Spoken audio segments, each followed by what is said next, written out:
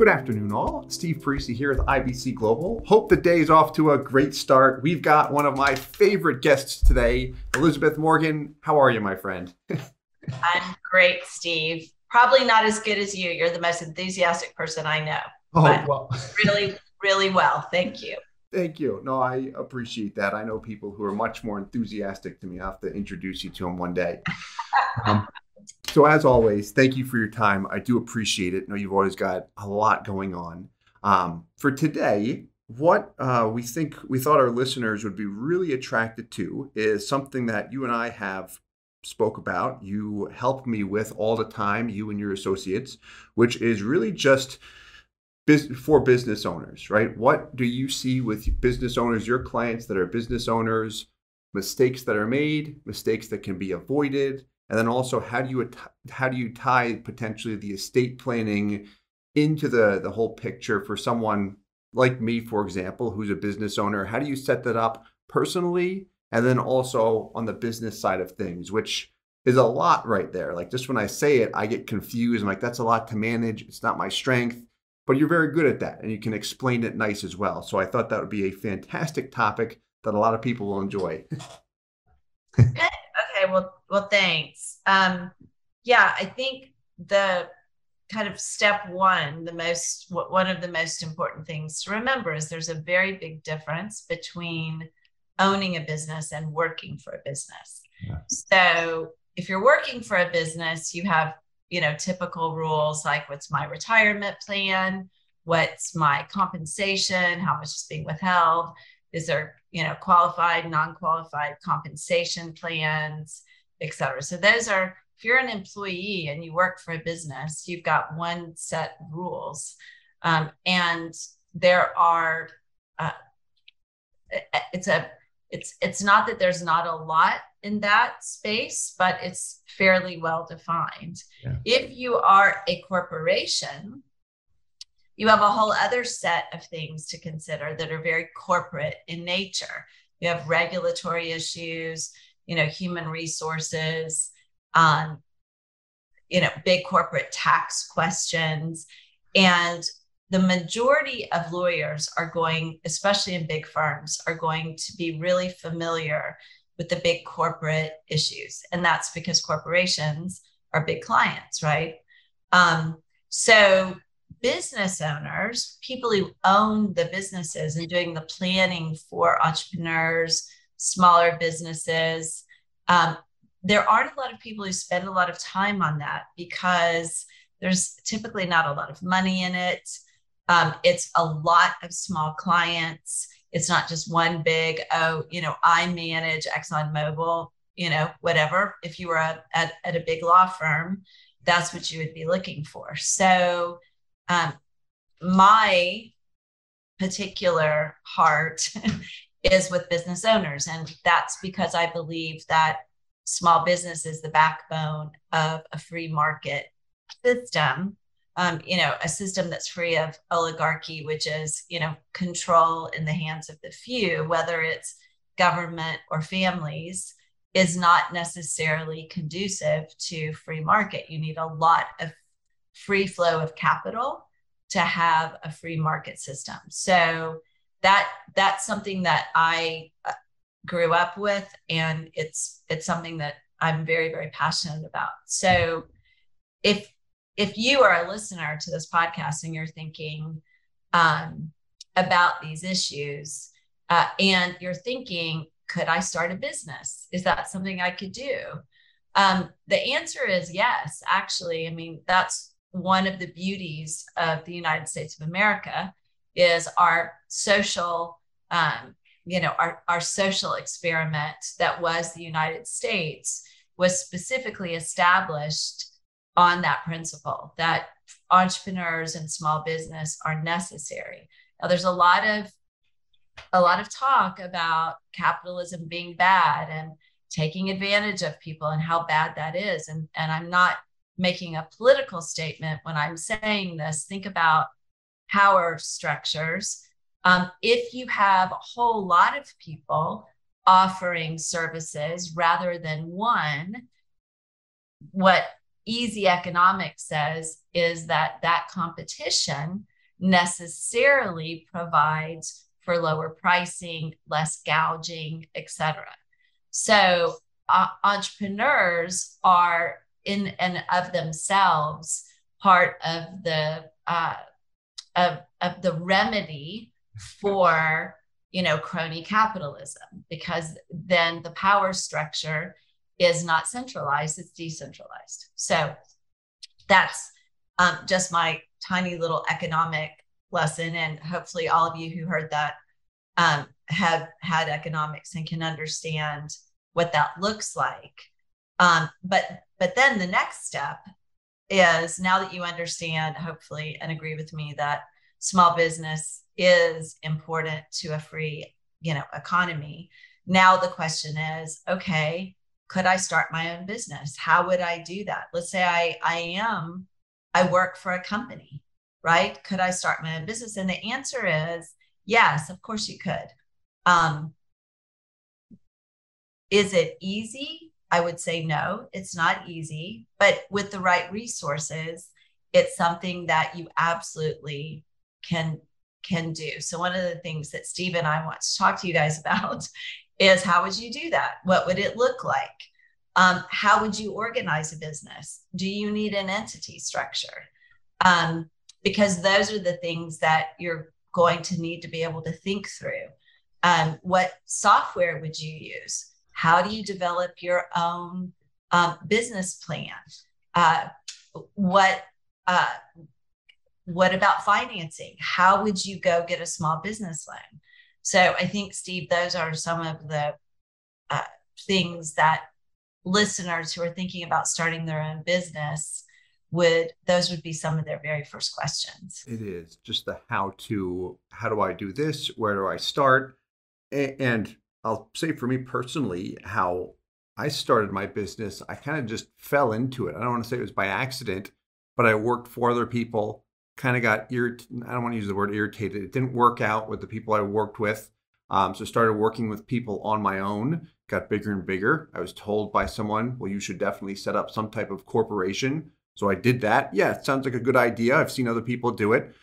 Started to hire people, just used payroll services, used Google a lot. I still do to this day. And I would argue that a lot of business owners, when you first start, when you're trying to get things going, you don't have the money necessarily to pay for attorneys or other professionals that can help. Like, all right, I'll try and do it myself.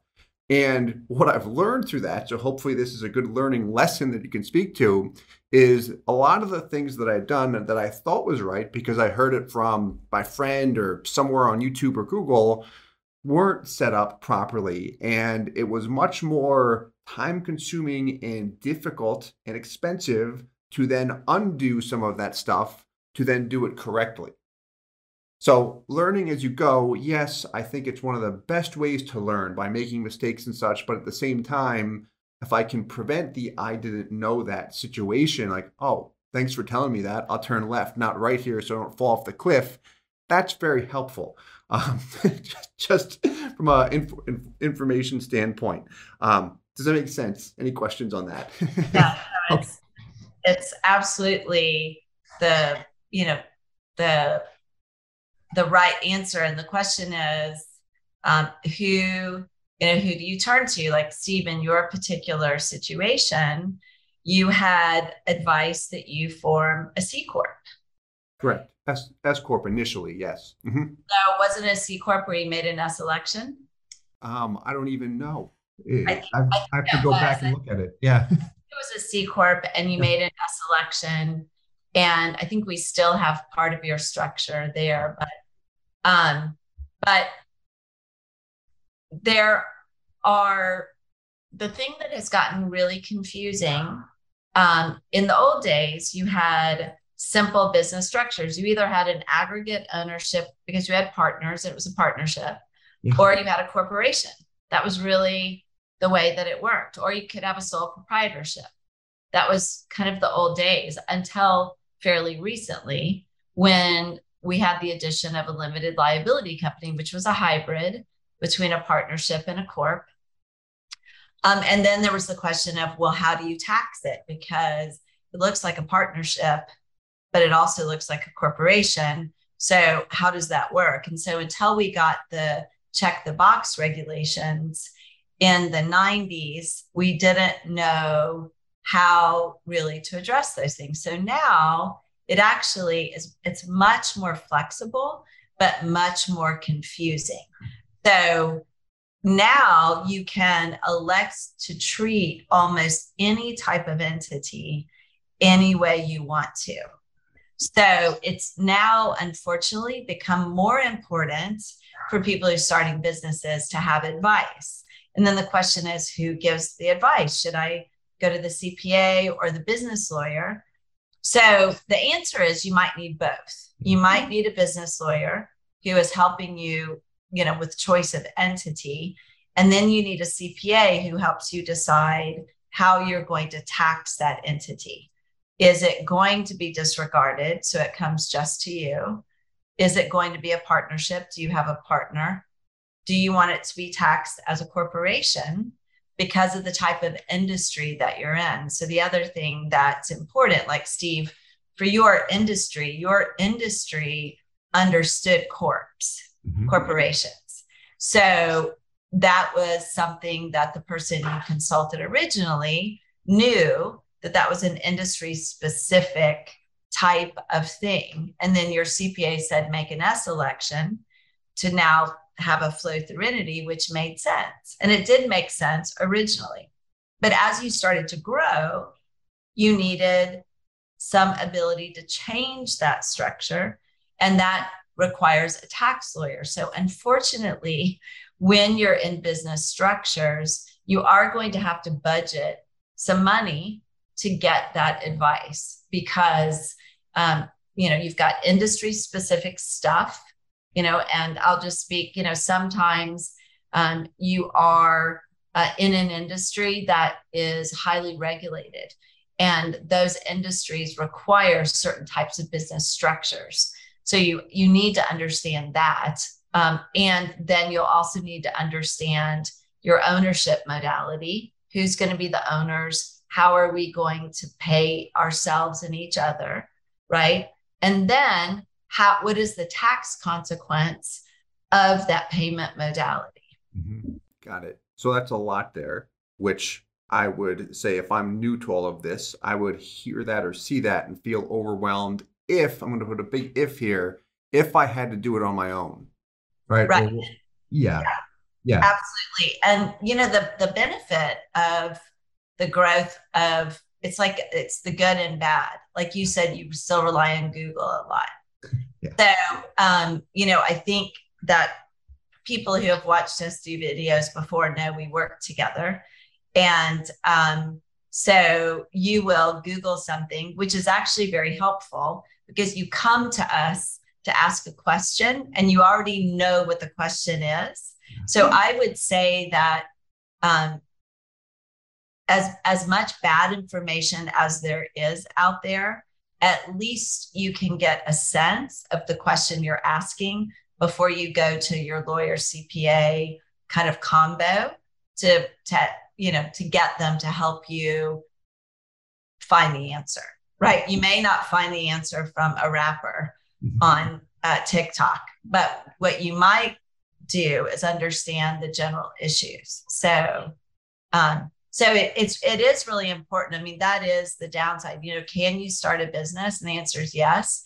And if you're in an unregulated environment, you could be a sole proprietor and have everything on Schedule C. And that's probably a fine answer, right?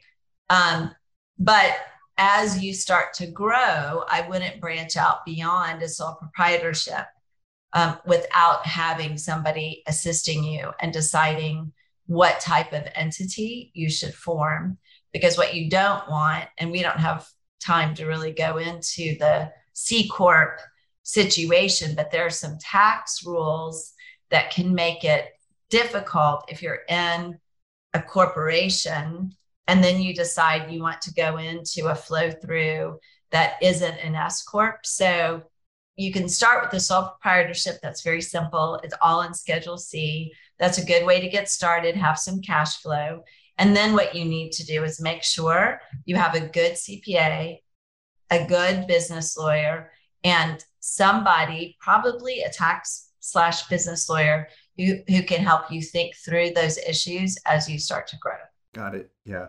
And what I'll say just from working with you guys, what I like is while all of that stuff can be complex unless you're in the industry and you live and breathe it, is providing guidance. And what I like is making it somewhat simple and saying, here's a couple different options. Or you personally, with your experience, you say, okay, well, here's what I would do, or here's what I recommend based on the current laws, based on what other clients do, and where it will help you is A, B, and C. Just simplifying it a bit, giving me some high level a high level overview there where I can understand it, just because it can be complex. And I can use the example of a cash value life insurance illustration where I've been told you've got to simplify things a bit more because it can be complex, if that makes sense. Right. No, yeah. It's true. It's really, really true. And I think that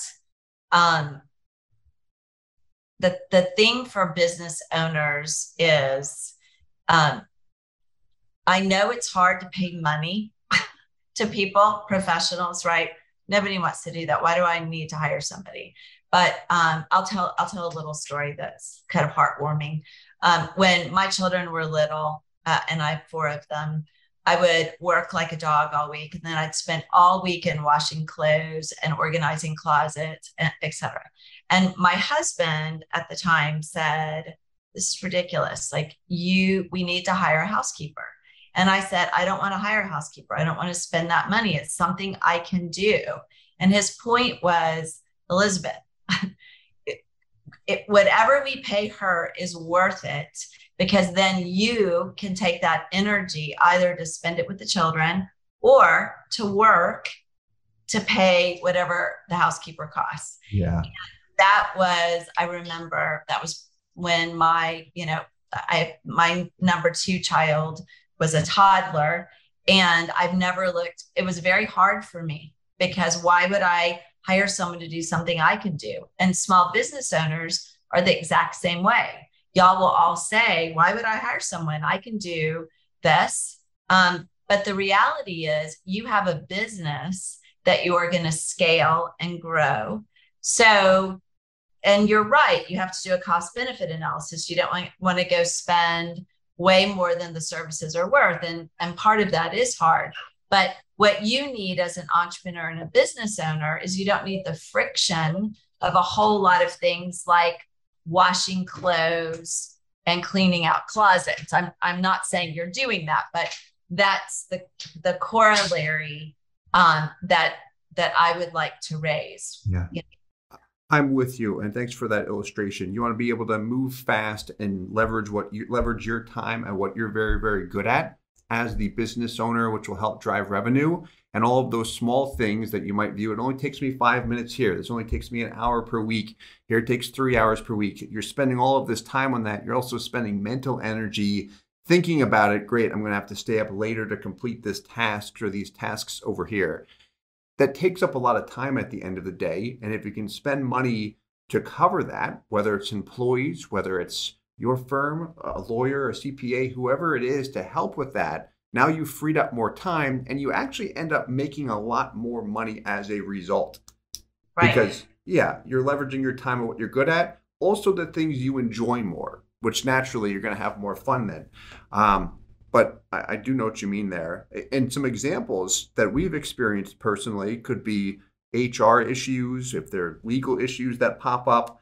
The thing is, like as a business owner, when you're trying to focus on your clients, providing top tier service to them, and then some HR issue pops up that you have zero experience with. Now, if you're doing it on your own, you have to go research it, and that's stressful. And like, okay, different states have different laws. Like it's not fun at all. Right. Yeah. Yeah. Well, it's not fun, and it's also, arguably dangerous. Yeah. It's serious stuff. And we've had little things that pop up, just HR issues in the past, and we have someone that has helped on our payroll team, but we've reached out to you guys and you've gotten back within an hour when there was one issue as far as here's exactly what we would do and here's why. We're like, thank you. And that's what we did. Right. to kind of Right. solve I it. mean, and it is, it is hard to find the, those people. And again, that is one of the things that business owners, what I find is that they'll be like, I don't have time. I don't have time to go interview lawyers or whatever. And so I know it's hard, but if you can identify your team to help you grow and scale your business at the very beginning, let's say you did take 2 days out of your life to interview service providers. It'll come back to you in spades. And I know who wants to talk to lawyers. Honestly, I don't even, I don't want to talk to lawyers on the whole. CPAs are better, I think. But it's very well worth it. And a lot of people ask, well, do I need someone in my town?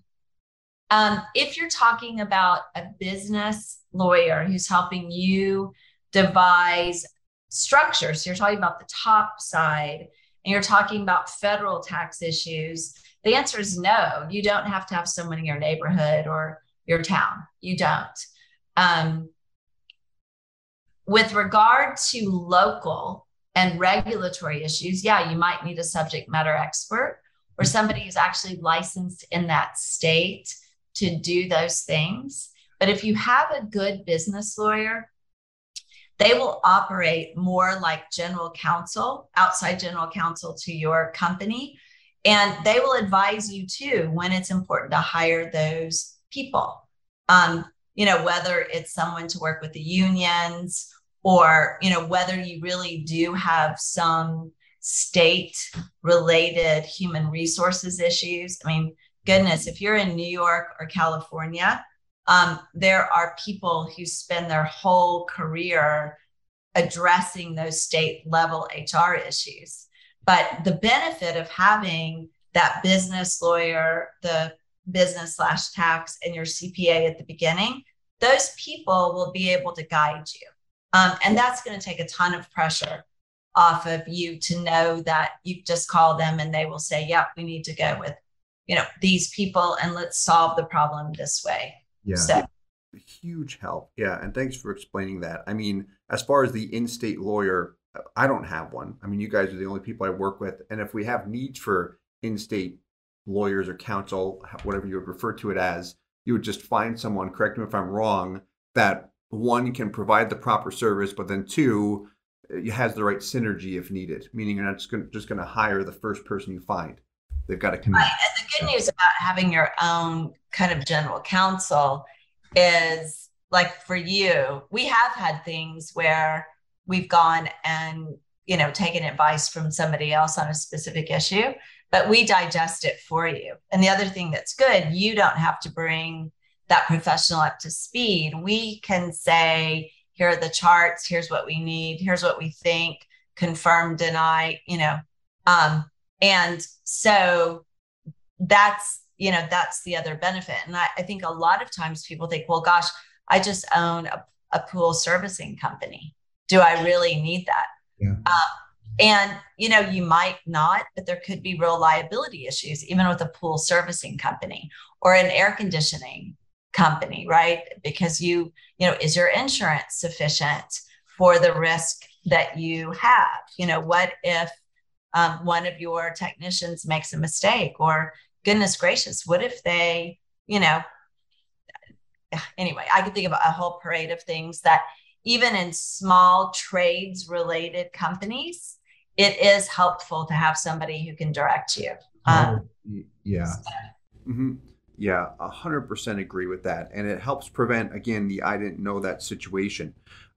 It also, and this is, again, speaking personally, helps keep emotions just out of situations. Like, as a business owner, if you're trying to deal with 10 million things, the business employees, and you've got some left field issue that comes at you, whether it's from someone outside, if it's a lawsuit, if it's something internally, you're like, I don't know what to do with this. And then sometimes you're like, I've had it, and we get emotional and we make some bonehead move that we didn't realize is not legal or is going to have some implications that are very, very negative to us. And now that's our only focus.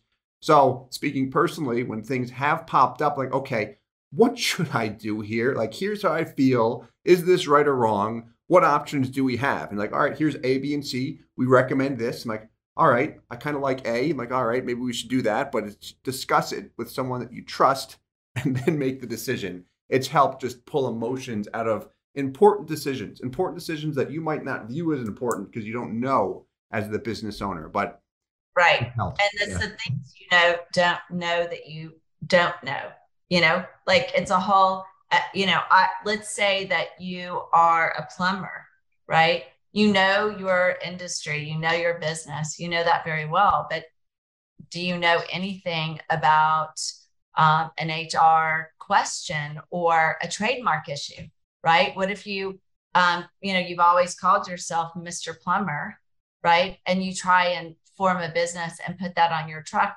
only to find out that's a trademarked term. Would you even know how to go and look for the term, Mr. Plumber? The answer is you probably wouldn't. And that's okay, in the same way that I'm not going to plumb my house, right? I'm going to call you Mr. Plumber to come do it. So, but I think you also bring up another point, Steve. You have to, whoever these people are who are assisting you, you have to trust them. Yeah. Because, it's like if I paid my housekeeper to come clean my house and I never let her in the front door, or I tell her, yeah, you can clean this room, but not the rest of the house. Really, what good is it? Right. So I think that's the other thing that I always like to tell small business owners is you have to find someone who's synergistic with you. And what you don't want is a lawyer just constantly telling you no. Yeah. Somebody who's wise, who is able to say, okay, that one looks a little risky, but because of the cost benefit, if you're willing to realize that there's a possible cost here, given the benefit, then we're all good. So that's what you're also looking for as a business owner, because if you're an entrepreneur, and I'll plug a really good book by Alex Charfen, Entrepreneurial Personality Types. Entrepreneurs the reason you're successful is that you think outside the box and you'll push the envelope. And that's a good thing. That's the only way you can be an entrepreneur. If you don't have that personality type, then you're going to be happy working for someone else, which is also a fine answer. But if you push the envelope and you're creative and you're comfortable with risk, then in Alex's book, he talks about that's a personality type, which means what you don't need are a bunch of advisors just telling you no, right? Because that's going to make you feel crazy that people just keep telling you no. You don't want to hear no. You want to hear, okay, I see where you want to go. Let's talk about how we get you there. Let's be goal-oriented. Let's not be just fixated on an option that won't work. Where do you want to go? So, and the other thing I wanted to mention is that there are what I call fractional CFOs or fractional CEOs, where sometimes if you're a small business, you can find people that are kind of like what I do, outside general counsel for entrepreneurs. You can find them also in the C-suite of individuals, not usually an operating officer, because usually that's very specific, but a chief financial officer or a chief executive officer. If you're trying to have someone, let's say you're really young, and I will tell you in my experience, a lot of the companies that have been really successful that, and I won't name them, but they're ones that you would know. I've watched the young entrepreneurs bring in the old guy. Yeah. On a CEO, CFO basis to help them go from the startup phase into the, either monetization, selling it, or creating, a multi-million-dollar company from a small company. So those are things that you need to think about, find that outside advisor, find someone who's going to be wise. You want your wise counselor. And then depending on your size, you may actually want to bring someone in-house to provide that service as well. But at the very beginning, what Steve is saying is really one of the most important things, and that is go ahead and expend some time and energy to find someone at the beginning rather than waiting till you have a problem.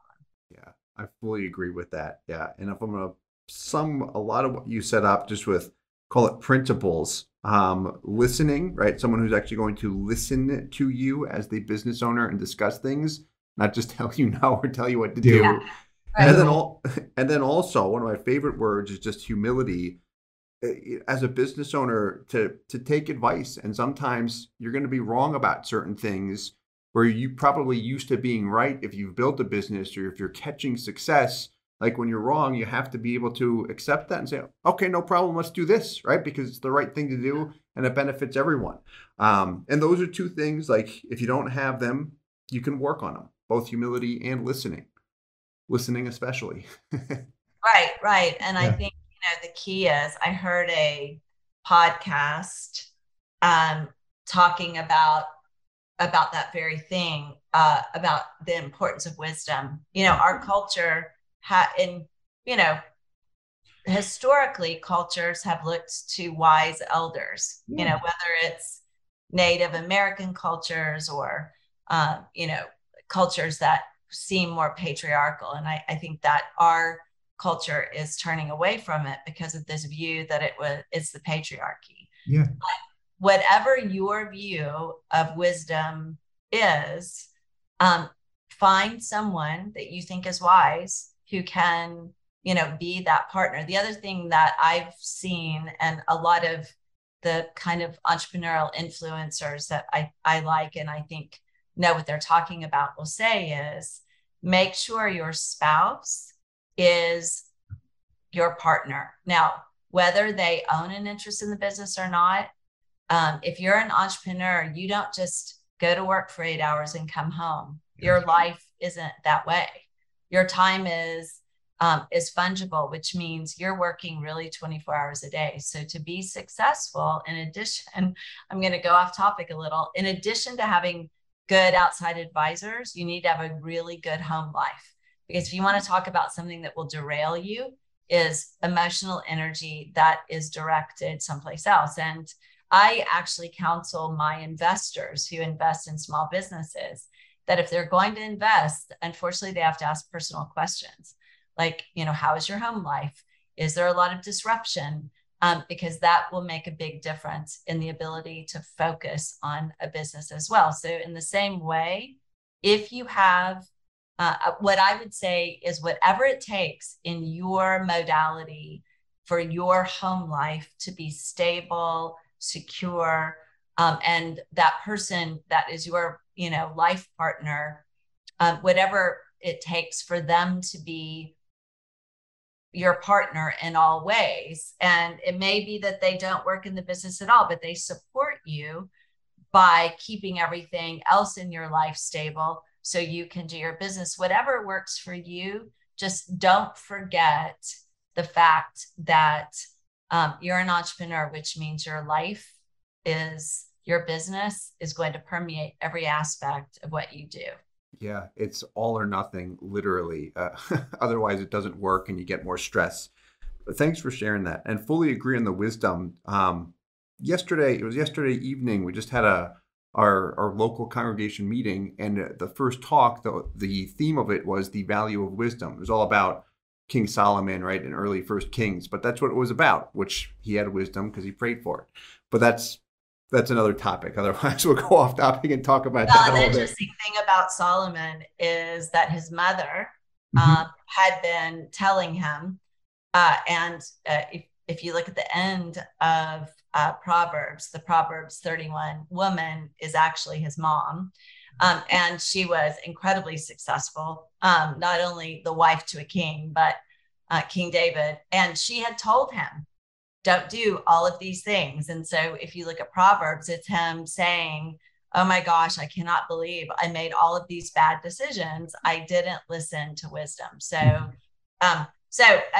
again, I'm telling you guys this, you listeners, because I believe in small business, and the stronger the small business community is, I think the stronger our communities are, our families, and our country, frankly, So that's kind of where I'm coming from, is in my 30 plus years of practice, and supporting my dad as an entrepreneur. I can say that those things are as important as anything else. So Yeah.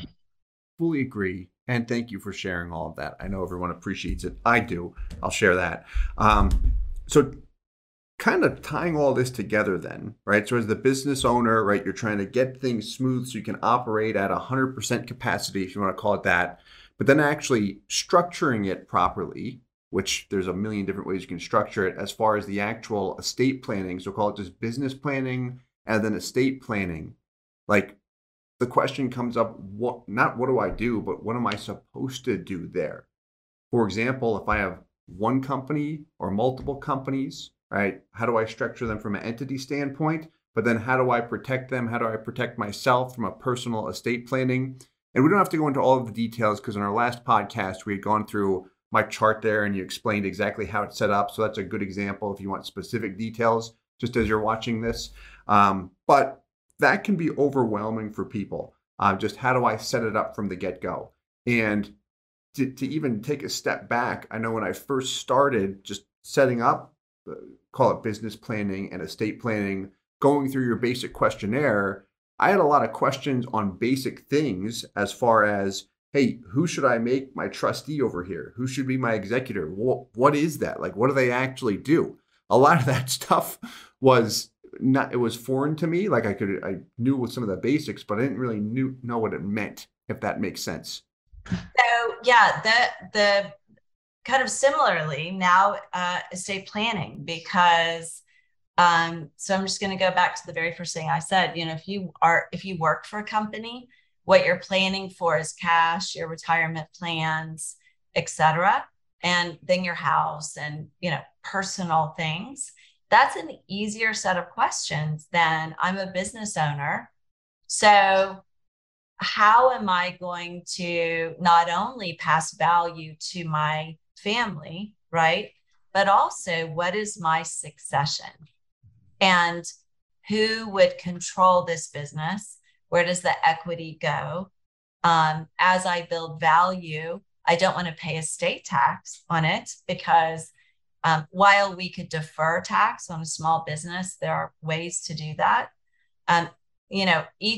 Right now, the exemption, as hopefully most of your listeners know, is $12,060,000. And I do think it will go up again next year because our cost of living has gone up so significantly.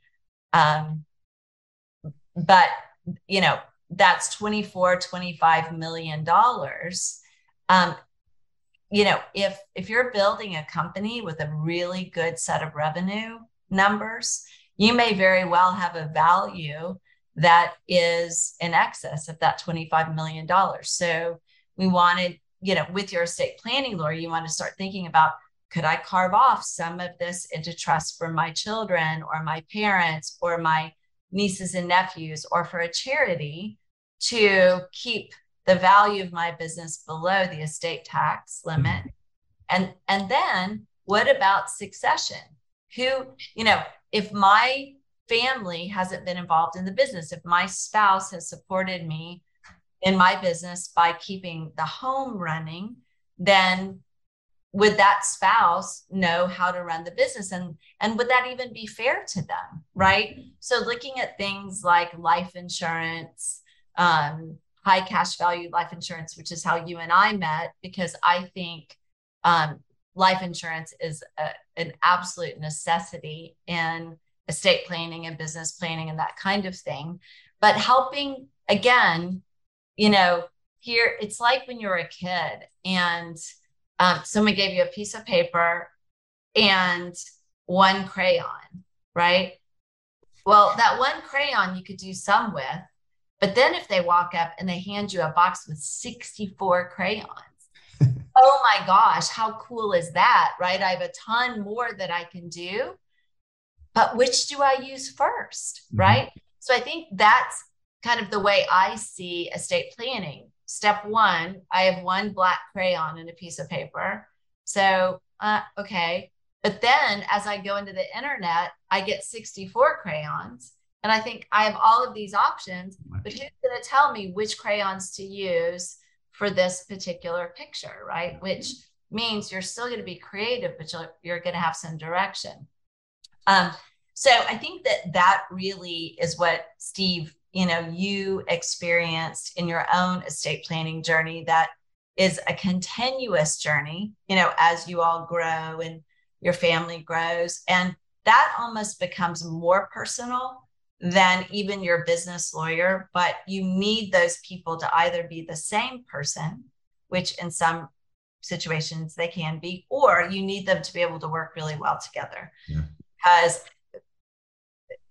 the needs for a business owner and the business owner's family are completely different than the needs for an individual who is planning for salary, a personal residence, a vacation home, and a retirement plan.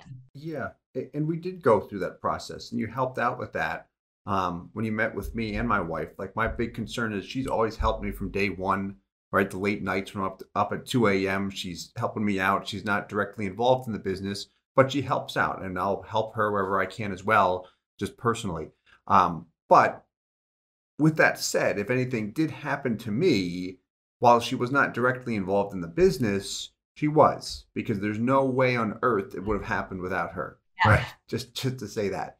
So I would not want her pushed out by any means, but at the same time, I don't want her to have to make decisions and be involved because she wouldn't want to, right? It's not her thing. So how is she still treated fairly if anything did happen to me from the business and personally, and still have all of the employees who have been grinding away every single day also have the company that still benefits them? So, like, how do you set that up properly? Not just by saying, here's what we're going to do and it's going to work out. Like, you do have to, and I even knew this, you do have to have that legally set up just with the proper documents and such, because that's where absolute messes occur if it's not. Right? Yeah. Just from legal aspects, it's like, no, I don't want any of that stuff. I wouldn't want it if I was here. So if I'm not here, I wouldn't want it either. If that makes sense. Yeah. No, it's absolutely true. So again, if you have that trusted advisor, Yeah. who knows you really, really well, then that trusted advisor can help you figure out, that 64 crayon box, and actually you might need 120 depending on your situation. But it's why I always, I've tended to use the word tools whenever I'm teaching a class, because, you have to figure out, what is it? Is it a wrench I need? Is it a set of pliers? Is it a black crayon, an orange one? So you have to be able to really identify your goals. And for everyone, actually, it's more than that. Like, how do I frame a discussion with my spouse about estate planning? How do I even go about it? What are the boxes I need to tick? So most estate planning lawyers, we use an estate planning questionnaire. We have one that we use. We used it with you and Tara. And then, because that at least helps you figure out, what do we need to talk about? Yeah. Mm-hmm. When we sit down together, it's one thing to sit down and go, okay, all right, we have a white piece of paper and a black crayon. What do we do with it, right? We need a set of instructions. Well, you need to know, who do you want to be the executor of your will? And what's the difference between an executor and a trustee? And, what are we going to do with, and it's even things like, what kind of insurance do we need? Where do we want it to go? How are we going to serve the business and serve each other? Because that's almost a harder set of questions too. Again, if I'm a worker bee, my spouse gets what my spouse gets. We don't have to think about, what about my business partners? How are we going to compensate them? Is my spouse comfortable with the way that I'm going to compensate them? What about a buy-sell agreement? Because my spouse probably doesn't want to have an interest in the business, but maybe they do. Maybe they want the cash flow. So you can see that the business planning and the estate planning actually, you think that they're like this, but they're actually like this. Yeah. They're actually completely entwined with each other. Mm-hmm. It's a lot to handle, or a lot just to think about. I remember going through that with Tara, and she's like, "This is overwhelming." I'm like, it's all right. Let's just do it one piece at a time. Yeah. Yeah. We didn't even complete the questionnaire in full. And this is where I'm going to say just being approachable is important. Like with you and your associates, we felt like we could approach you for basic questions like, what do we do here? And then it was Brock who sent back for a section of the questionnaire, like, I don't know how to complete this piece. Like, what do you usually see? He's like, well, here's typically how people answer it. Here's what it means. And just broke down a couple definitions of like section, I don't know, 3B of the questionnaire. I'm just making that up. And it helped. Okay, now we can move through it, because it can be frustrating when you're trying to do that and it's something you're not experienced with, which means it's going to take a lot more time to get it done properly. Right? You don't want to just rush through that. You can't. So it's important, and not feeling like you're annoying someone goes a long way. I know for a lot of the people we work with, just when they're actually taking out a cash value life insurance product, it's not as complex as tax and estate planning. In my opinion, it's not.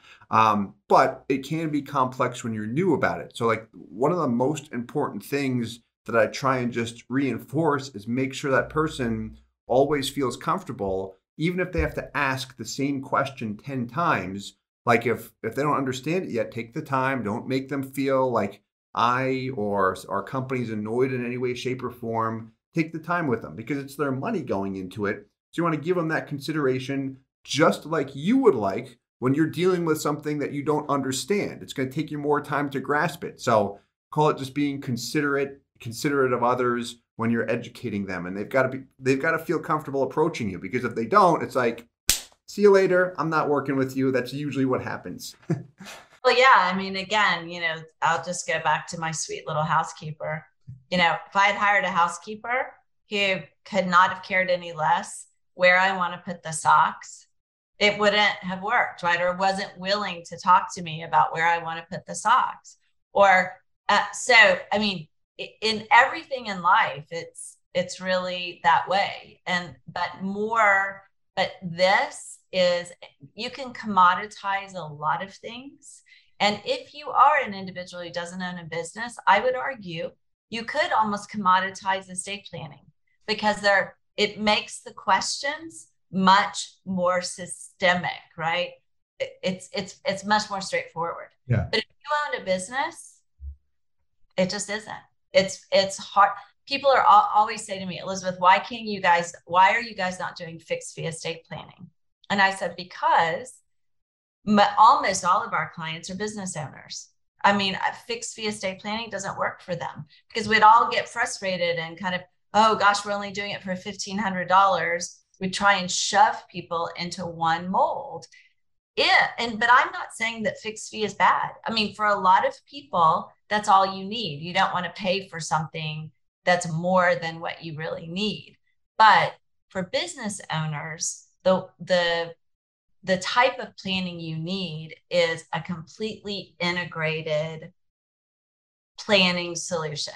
And that's, the words that I always use, it's an integrated system. It's kind of like the way I view healthcare, which is the way everyone views healthcare. But we know that it's integrated. How you feel emotionally affects your physical health. Your physical health affects your emotional health. It's the same with a business and with estate planning. It's integrated. So you can't really separate them in the way that you can if you work for a big corporation. And so you can actually think about what you do for work separate from what you think about in terms of your family. Mm-hmm. So, because a lot of people say to me, well, why do I hear this one thing? And why are you saying something different? And the answer is your audience is different. That does work if you fit that definition in terms of, what you do for a living. If you don't, then that isn't going to work for you. You have to have this other basket of services to meet your needs properly. Yeah. And that helps when you take the time and explain that, because I see my brother or dad do things a certain way where he fits a different criteria than me, for example, right? And he did it this way, so I'm going to do it that the same way where it might not be a fit. And then someone tells me it's not a fit. Like I've seen my dad do that my whole life. Like, why would I not do it?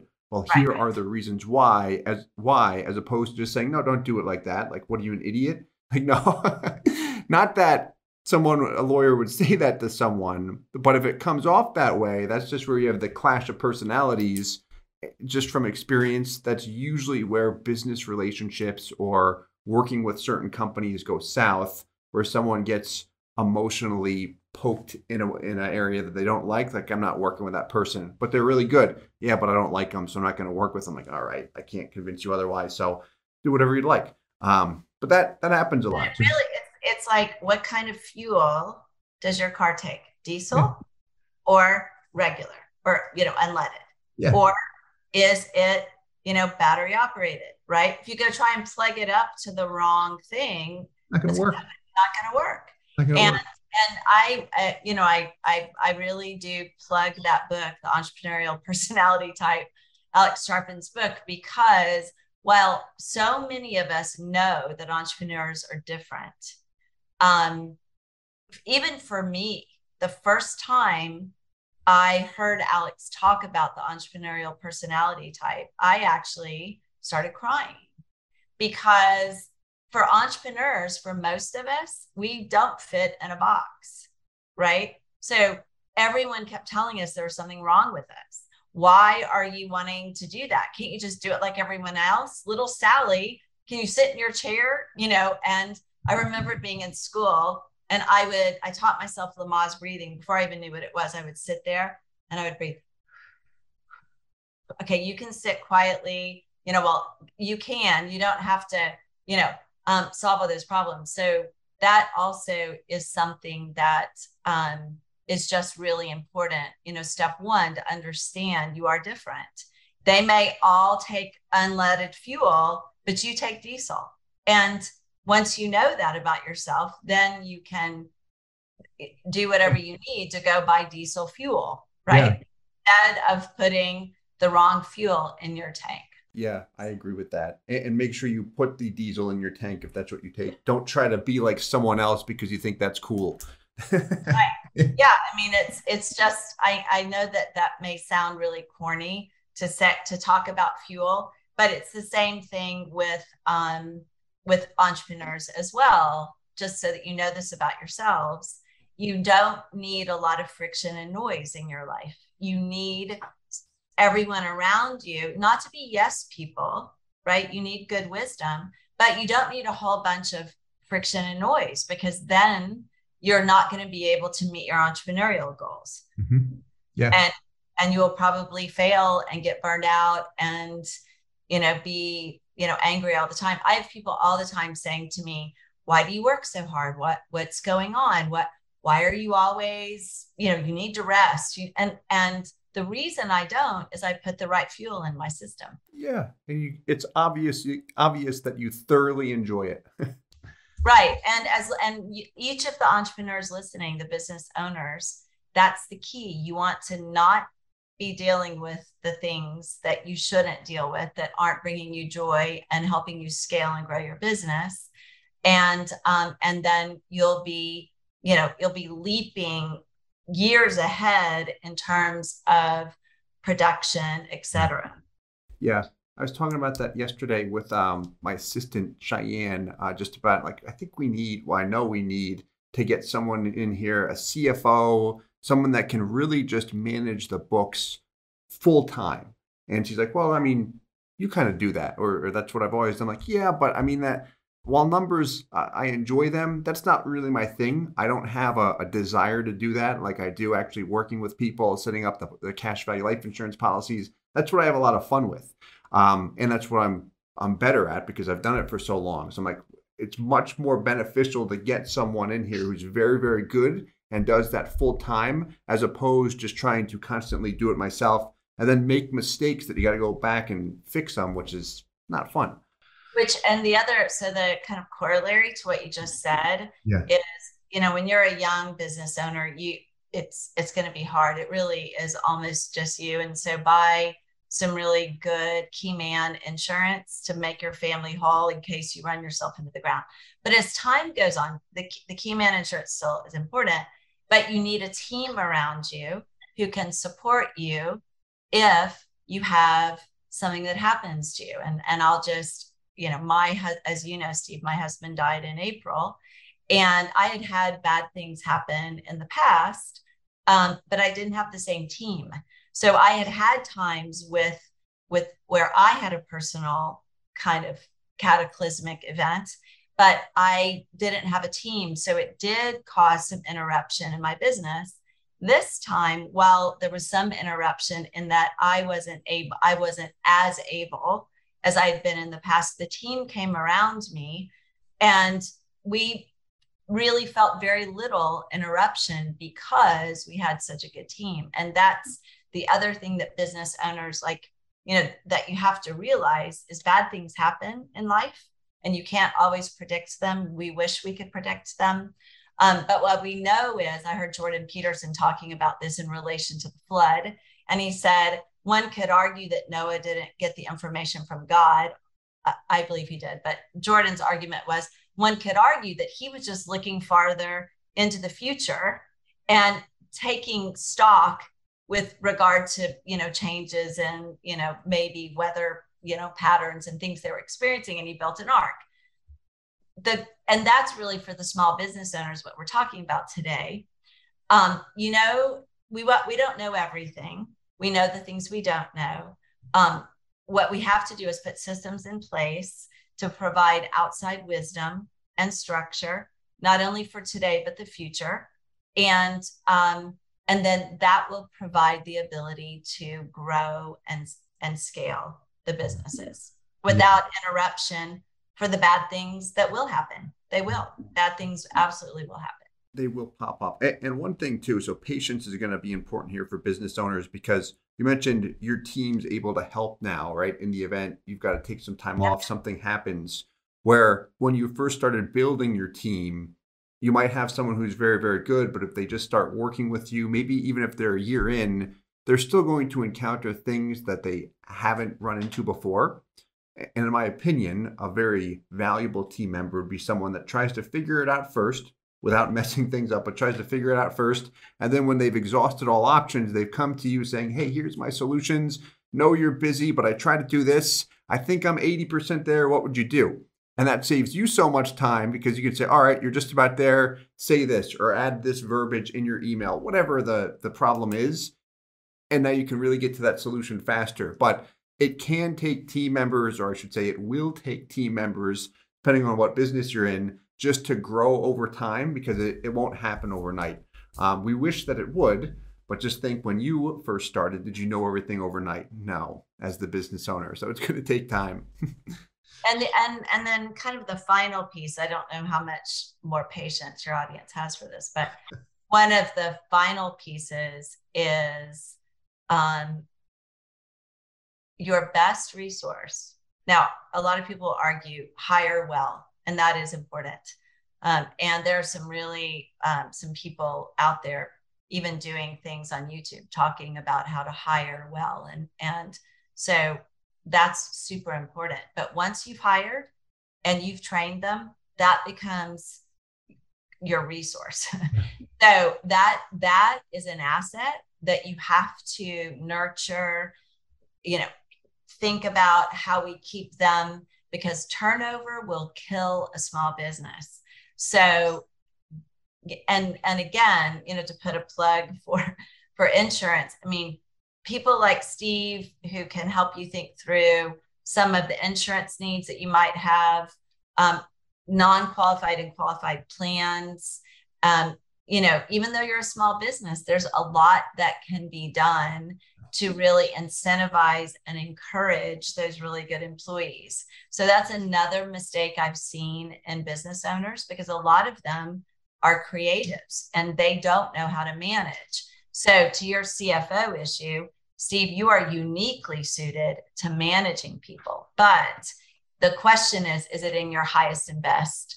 Is it your highest and best use? And you have a team who helps you manage people.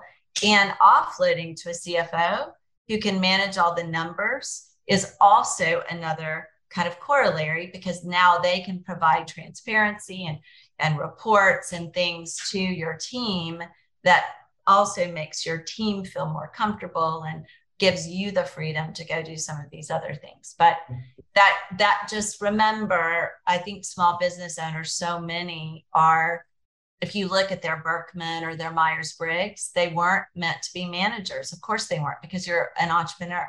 Mm-hmm. So you have to be wise enough to bring in somebody with those management skills. Mm-hmm. Yeah. And just so that Berkman that you mentioned there, that's similar to a DISC profile. Because the first time you mentioned that to me, I remember that call you mentioned, yeah, my Berkman, it said you should have been an insurance agent, right? Yeah. I'm like, what does that mean? I didn't say anything that call. I hadn't heard of it. Then I looked it up like, oh, it's like the DISC profile, personality profile. I think you would have crushed it as an insurance agent, by the way. But of course I'd say that because that's my business. I do love insurance, but in, and the last thing I'll say to kind of pull that back to why do I love insurance? Because some of you, Steve and I have no financial relationship. In fact, it only goes one way. He pays me to work for him. I'm his employee, but it's independent. But insurance really is our only favored financial transaction in our current tax code. So, and there are probably lots of reasons for that, but it is a very highly favored product because growth inside those policies, there is no tax on the income inside those policies. And if structured to be completely tax-free, then you can withdraw the cash without having a taxable event. So once you get to the place of thinking about insurance as an investment for your family, in other words, building some cash value that's protected, that will grow value at your death as well, that's why insurance is a favored vehicle. Yeah, you do a lot of fun stuff with it. We've got other podcasts on that though. Right, we do. Great. Well, as always, thank you so much for your time and just sharing your knowledge on everything business and estate planning. Much appreciated. I know our listeners do. If you'd like to reach out to Elizabeth's firm, we've got our contact info below. And that's all we have today. Anything in closing you'd like to mention? Blessings and be well. Thank you for your time as always. I appreciate it. Enjoy.